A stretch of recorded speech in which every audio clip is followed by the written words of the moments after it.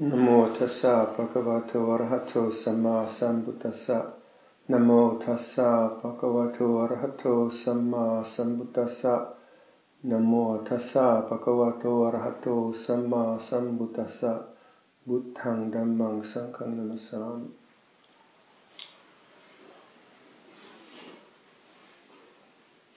Welcome to Venerable Jiro. Welcome to Tisarana, your first Patimokkha here. Nice to have you here. And Ajahn Salenko, welcome. Back for a second time. Richie, welcome back. Pat, welcome.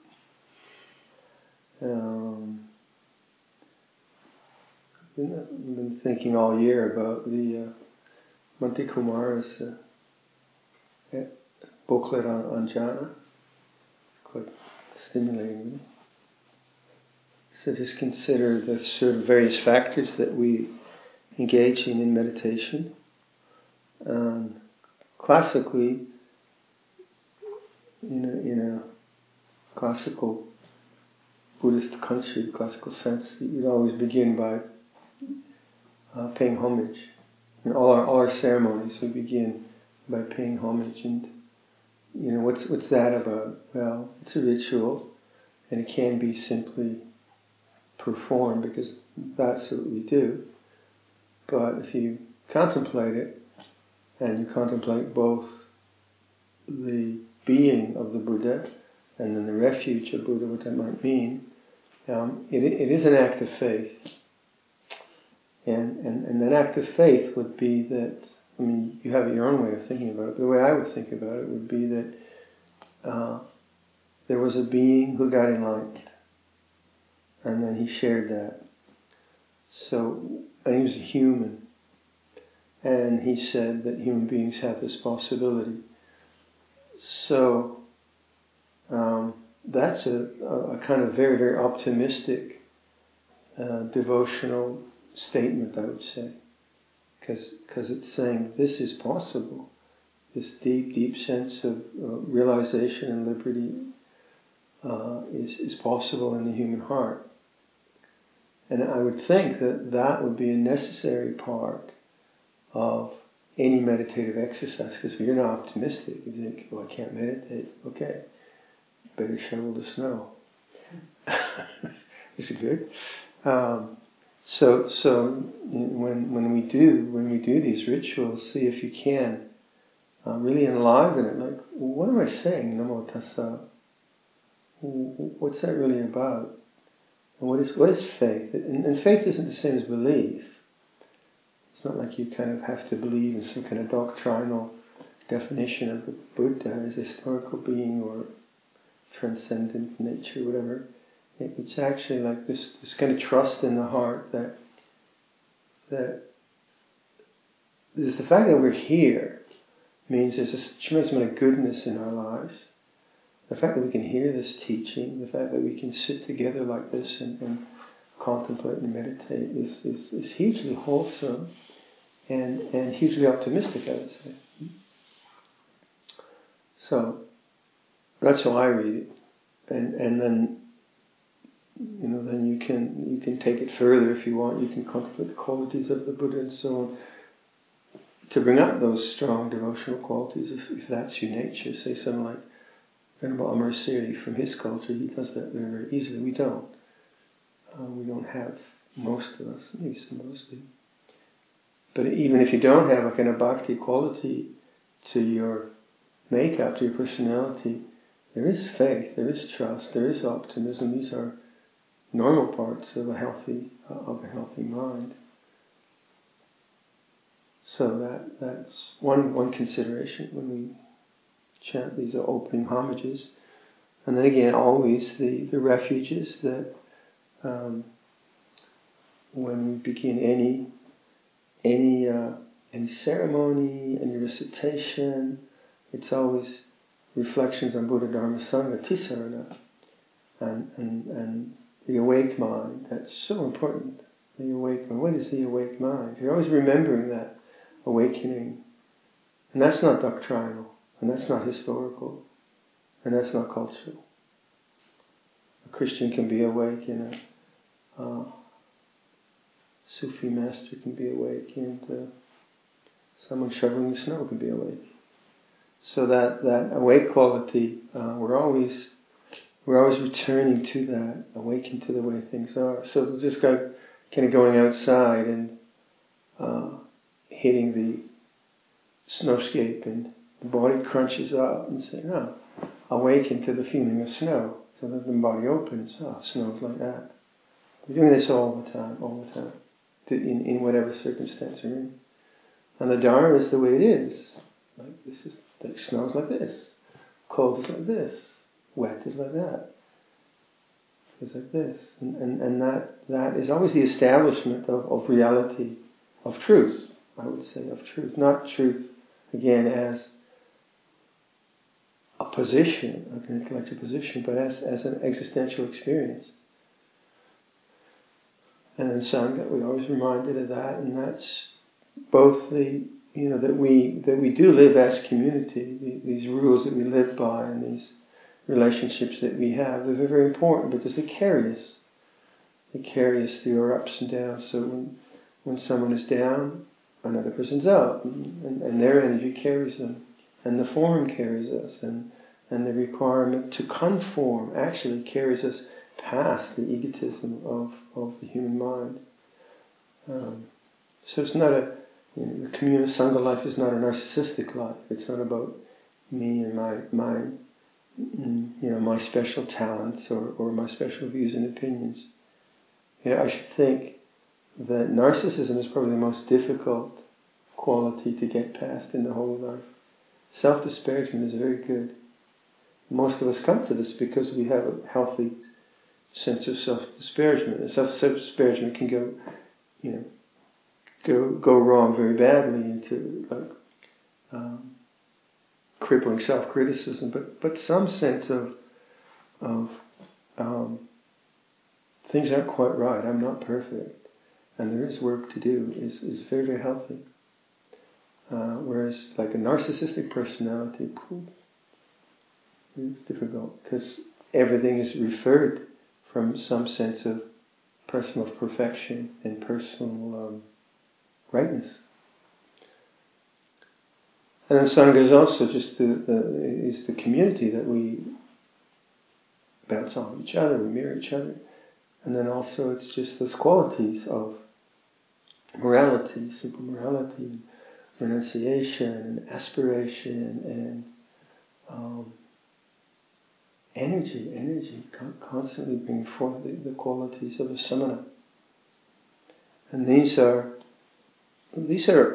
constantly repeated because this is what a culture can offer. Like a monastic culture offers that repetition of form so that we remember. So that we're constantly remembering and recollecting. This is a gift. Now, if one is looking for some kind of excitement and interest, then of course you just kind of redesign it all the time. And get we get robes like the color of Richard's trousers, maybe to be really cool, huh? We all walk around like firemen. And then the following year we'd have to get another, and go on. But that's not what this life is about. It isn't about innovative robe styles, right? Or creativity in that way. It can be creative in terms of making things, but our life is very conservative. Not ideologically, I would say, but socially it's very conservative because we conserve certain values and certain tones of aspiration by doing this, by coming together. I think all of us have seen, you go away somewhere to family or on a trip somewhere, and you come back and you see the robe. They're very powerful, isn't it? Kind of, you see the robe. Oh yeah, that's a samana. That's someone who is aspiring to nibbana. That's someone who has renunciant principles in their life. That's someone who keeps the rules, keeps the patimokkha. And like Ajahn Chah would say, when he was 60-ish or whatever, he said, "What do you think? I keep the rules. Do you think if I didn't keep the rules, I'd kind of lose the plot and take off with the money from the monastery? He said, no, I keep the rules so that you keep the rules. I keep the rules for you. And so the community always is we're not just like blind rule keepers, but we are sensing there's a kind of integrity and solidness when we have this common agreement of how we're going to live together, and we keep to it. We keep to it again and again. Now that can become overly fussy. It can become so fussy it's just totally anal. Or it can become like critical of others because they don't keep the rules. But that's, of course, not the spirit of it all. It was a personal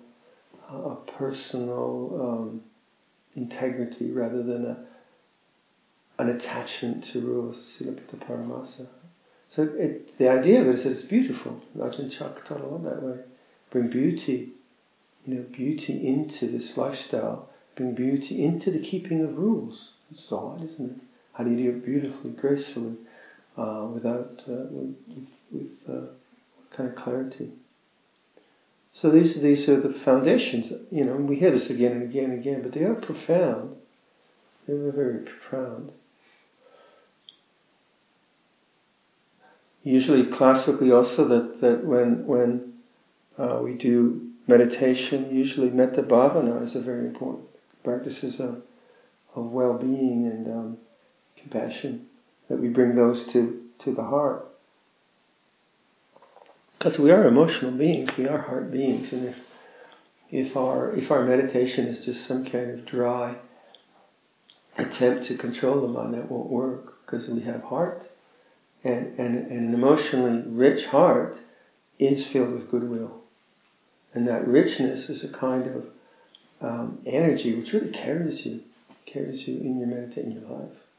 Without that richness, the mind usually reverts to various kind of critical forms, self-criticism of others, bitterness and sadness and all those things. So the metta bhavana has always been a foundation for any kind of wholesome meditation. It doesn't have to be formulaic. It can be just expressions of gratitude, just bringing forth gratitude to Lompo Samet or whatever, or to the lay people, or it can be memories of beauty and gratitude, or whatever you want. Or you can do it classically with the lists of people. But how you do it isn't so much important as that you do it, that you get the tone in the heart of goodwill, because goodwill then allows you to enter into the meditation that you're doing with a wholesome attitude. Without goodwill, then the mind always will be either caught in doubt or caught in ill will or whatever it be. So these are in classical Buddhism, these are the foundations for meditation. So there's already a lot there, isn't there? There's quite a mature human being who has already that in place and remembers to keep it in place. And of course we talk about the hindrances, kind of energies where the energy system that we experience, where the mind, like some people just they just don't know how to get a dullness. They just always they don't know the energy, how to raise energy, or the restlessness. They can't stop. They can't just sit down and do nothing and be and be and be. And so these personally we have to figure out what is right vitality in a meditative life or in a meditative experience. What is it about the vitality of the mind that we need to sustain for ourselves so that we can begin to calm the mind? And that's different for each person, and it's different for each time.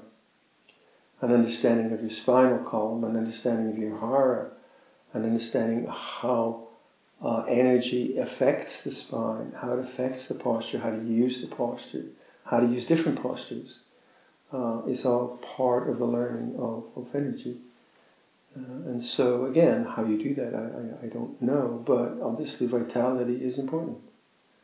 So it's a kind of question. So what is right vitality, shall we say. And then the hindrances are just generally described as just dullness or restlessness. And those are very, very general categories. And then the tendency to either greed or aversion. So that could be trying to attain to something or trying to get rid of something. It's classic. You're trying to get some experience you had before, or you're trying to get rid of the thoughts in your mind, or you're trying to gain some kind of experience that you've read in a book, or you just can't abide by a pain in your body, you want to get rid of that. So the pushing away and the holding on to, the aversion, the greed, those have to be understood. And doubt. Doubt is the constant thinking, just constantly thinking, trying to figure stuff out. And doubt is good, doubt can be good, nothing wrong with doubt, but the mind which does not know how to give up the endless analysis and questioning is a mind which can never be peaceful. So then you have this word jhana, and so that's how we started this talk, from Bhante Kumara's interesting booklet. And so, as you know, many of us have read that recently, I think. And just to remind you, he's saying that from his take on it, that the word jhana has a sutta reference and a Visuddhimagga reference. And the Visuddhimagga reference is that it's absorption, and the sutta reference is that it is meditation. So he calls it Sutta Jhana and Visuddhimagga Jhana. And then within that you get this word Ekagata, and which in the Visuddhimagga is one-pointed, and in the suttas he suggests it's one-placidness. The mind is composed. And so from that analysis, he's saying that perhaps the word for Samma Samadhi as right concentration isn't a good word. Perhaps it would be better to use it as right composure or a sense of collectedness. And I find that quite truthful to my own experience.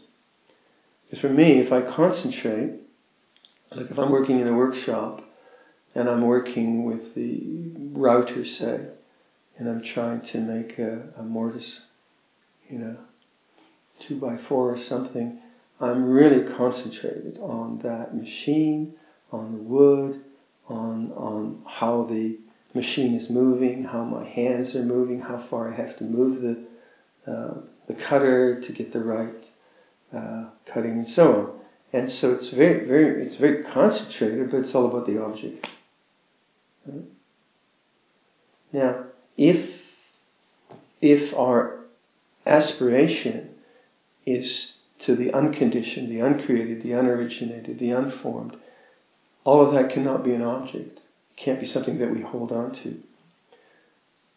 Whereas the composure of the mind, say if we use if we use like a language like for Samma Samadhi, that like compose your mind, collect your mind. Now that we can do in all circumstances. That's not concentration. So you can be having a shower and you see your mind's kind of all over the place. Just compose, collect your attention on having a shower. But if you say, right concentration is concentrating on the shower, what are you going to concentrate on?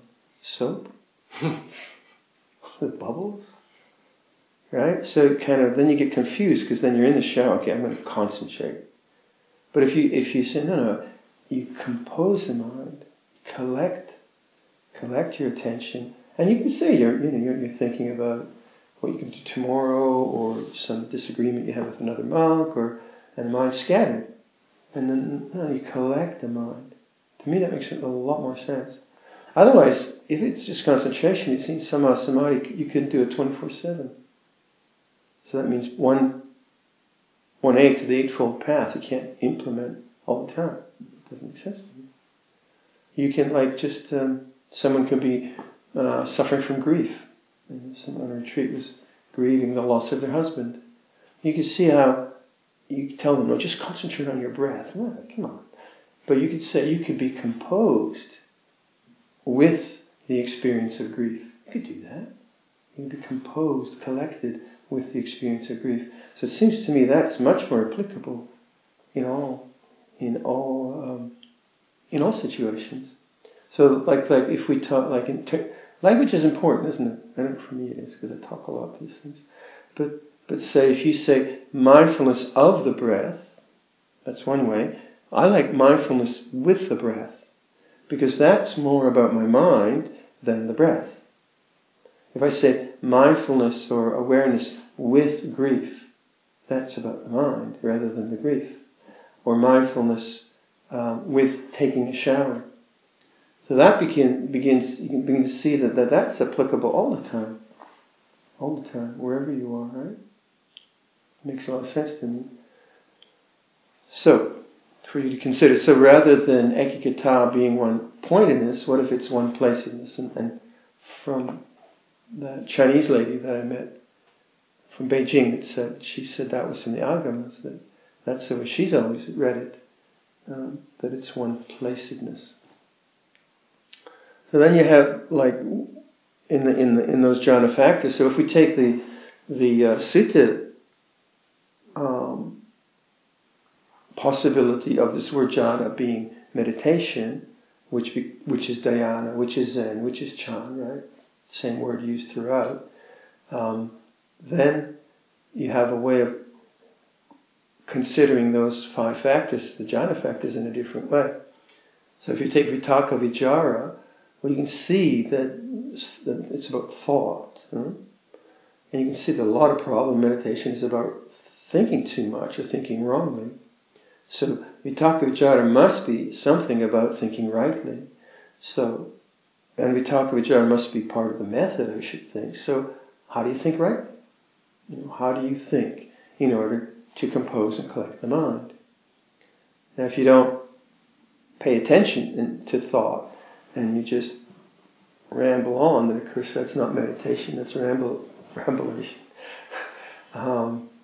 So we pay attention to our thinking, don't we? What's the mood? What's the thinking indicating? Oh, I feel annoyed, or I'm worried about something, or whatever. Oh, and then you get a sense of the mood of the mind, and then composure with worry. Composure with a memory of being hurt or whatever. Composure with that, and so that you start to use thought in a skillful way, not just get rid of it, but you kind of diagnose the unskillful thinking, see where it's coming from, and then you say, yeah, sadness feels this way. So my friend is grieving the loss of her husband, and there's a lot of tears and sadness, and then she says, yeah, and composure with. So there's still the story, the narrative going on, but she brings it back, and so she doesn't get lost in it. So vitakka vichara. And you can see, as you meditate, that falls away. You see the mind begins to not think, doesn't need to think. You don't need to put inputs. The mind just becomes more and more silent. Or you need to put a little bit in. You just can say like,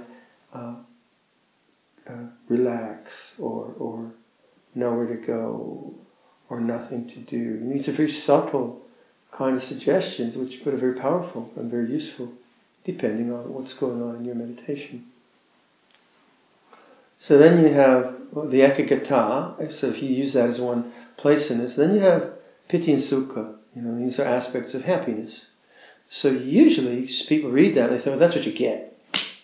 I'm going to do this meditation, I'm going to get this jhana, and I'm going to be happy.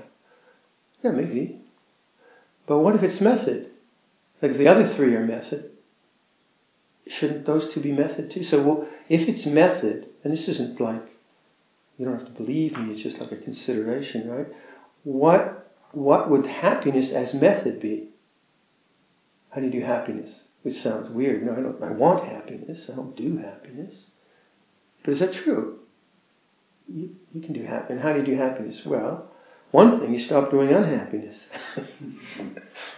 Right? So if your mind is just miserably criticizing everyone all the time, don't do it.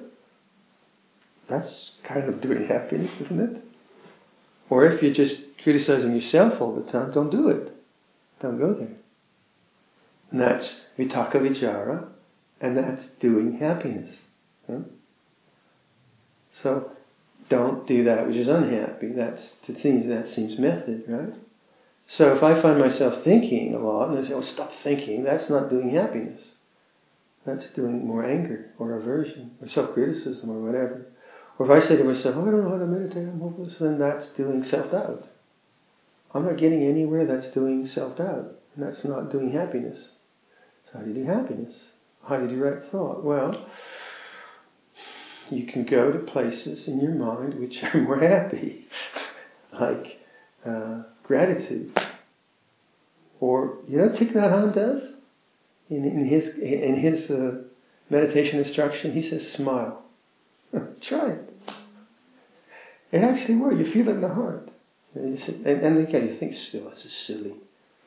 So we all be smiling. But actually, you can feel it in the heart. You can actually feel it in your heart. So, question is, how do you do happy? Now, this is not, it sounds kind of Pollyandrish. Is that Pollyannish kind of? But, seriously, I think we know how to do misery very good. Probably very expert at that. But actually, to see the mind moving with thought and energy kind of, life is heavy. But just like now, walking out into the snow, and this kind of poor me, old man kind of whimpering, and what are you doing? And then, snow feels this way. That's doing happy. Cold feels this way. That's doing happy. To me, it seems quite pleasant walking out there. Right? So happy, and physically too. Like you look at the contractions of your body. When the mind is very, very angry or frightened or worried or critical and resentful, the body's feeling all that. The body feels that. And when you're loving and you're grateful and you're caring and you're interested and you're looking around, the body feels that too. So body awareness. So what is doing happy in terms of body awareness? What might that be? What might that be? Well, you have to get to know your body, don't you? You have to start to connect the moods of the mind and the bodily postures. How does that work? We can see that very obviously with dullness, right? So you can leaning over towards the floor and you open your shoulders, you open your hara, take a few deep breaths. Oh, happy. Much nicer than the kind of sinking into the posture and the mind just getting caught sort of low-level rubbish. We all do that. And then you just body. Now, how does the body? I'm embodied. I'm an embodied being. What does that feel like?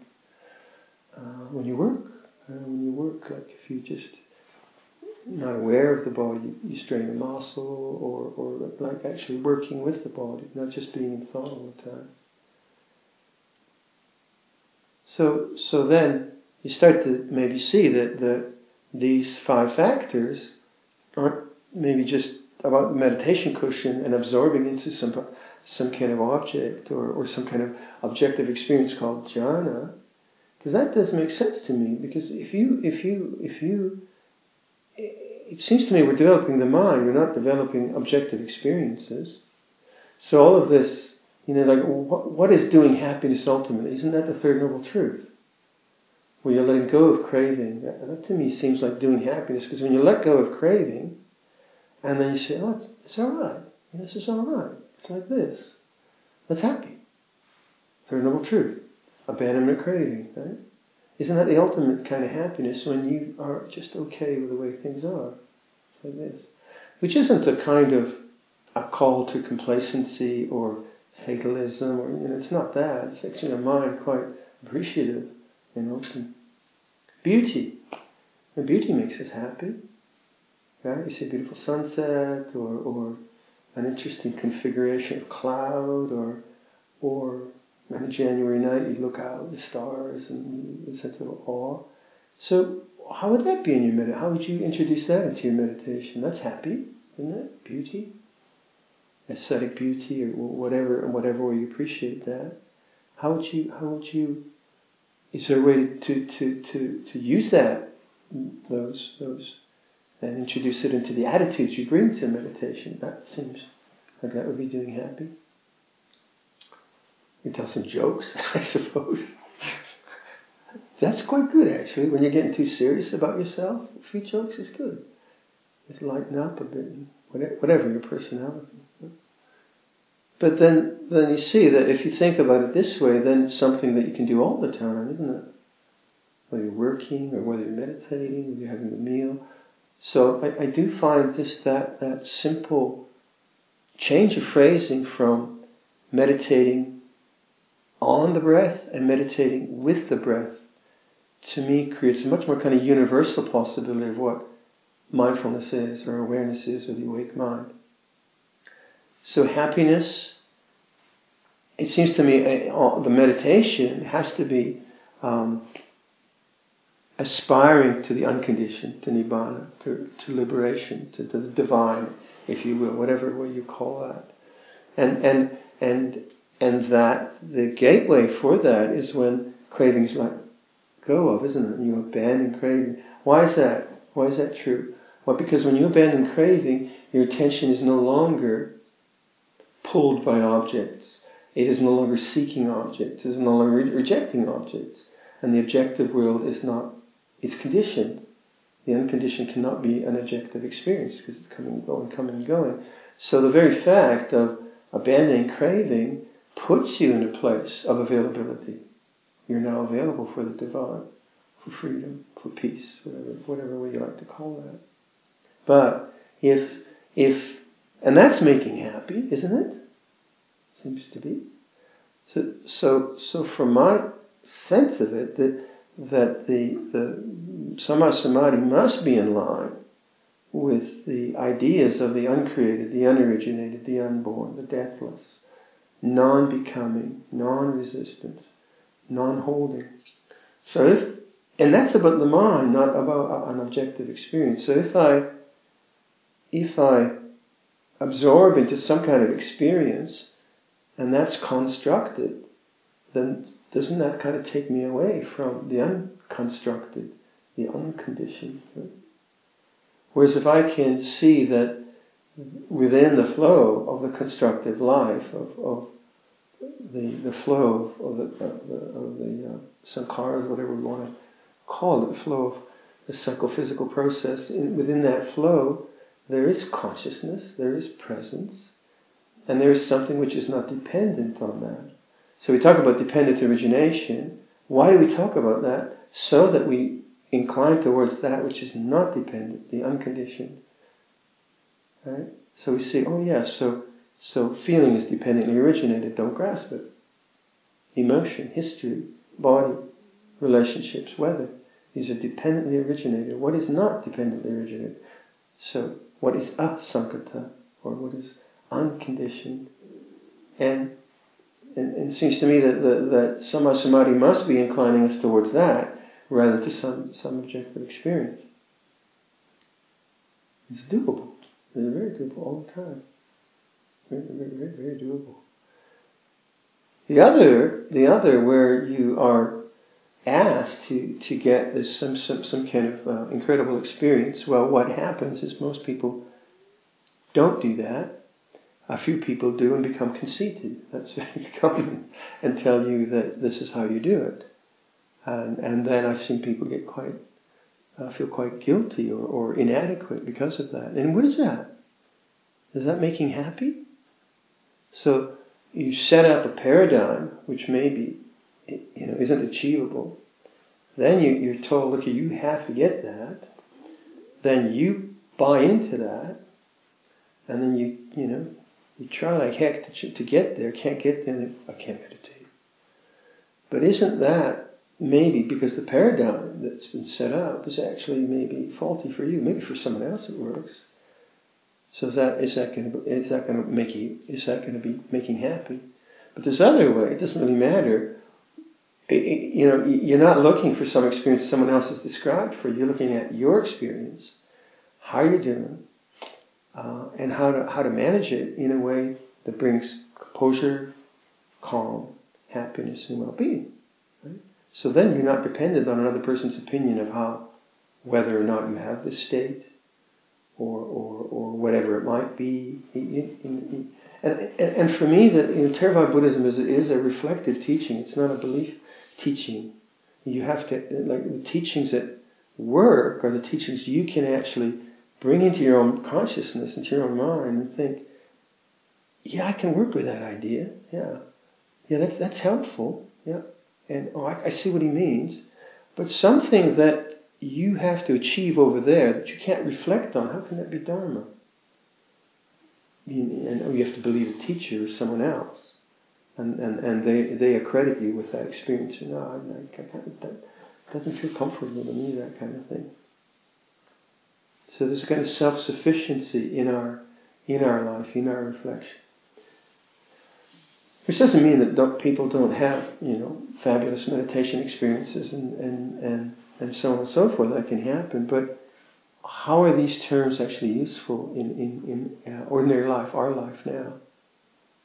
And you could say, dismiss it, that's just mundane. But is it? Is it really mundane, or is it actually in line with that, with the realization of Nibbana? All right, we'll leave that for your reflection. Hantamayang dhammavadata sarukarang dhanamase. Sadhu, sadhu.